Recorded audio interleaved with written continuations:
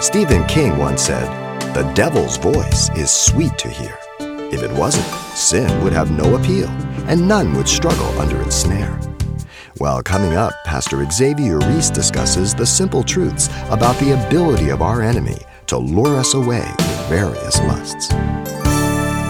The ability of Satan is not to rob the gospel of its power or glory, but only to blind men to the gospel preached by attacking their thoughts through three gateways: the lust of the flesh, the lust of the eye, pride of life, the same ones as were used by him in Genesis in the garden.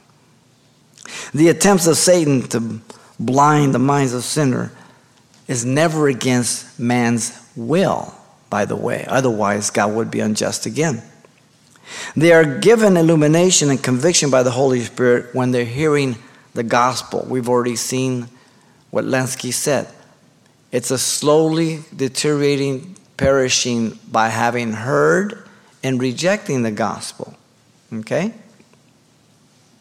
They are responsible for their own blindness, not by accepting the gospel due to the hardness of the heart. So, the antidote for blindness is opening one's heart to the gospel. If you reject the antidote, you cannot blame the one preaching the gospel or the one who gave the gospel, the Lord Jesus Christ. You get bit by a rattlesnake and they have the venom, the antidote, and you refuse to take it and you die. You can't even blame the snake. You have rejected the solution. Satan's purpose for blinding men is that they not believe the gospel and be saved. It's simple.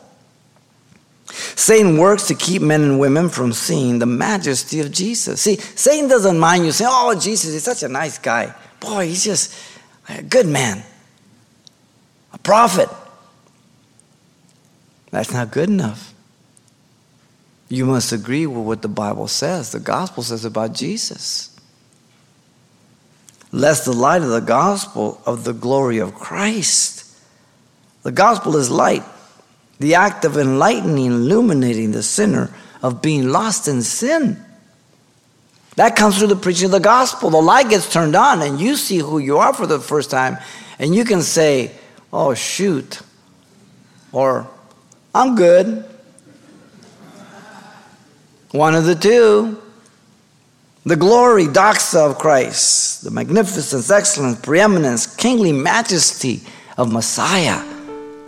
Now when that light gets turned on, you realize, oh, he is God. He is the Savior. It comes through the gospel.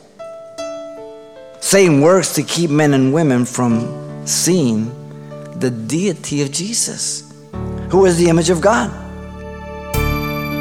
You've been listening to Simple Truths with Pastor Xavier Reese, a daily devotional of the enriching and precious truths found in God's Word.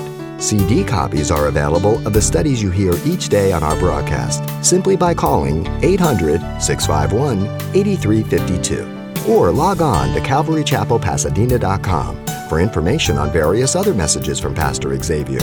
There, you'll also get information on our weekly services, announcements, even hear this program again at the radio listings link. It's all at CalvaryChapelPasadena.com. And join us next time for more Simple Truths.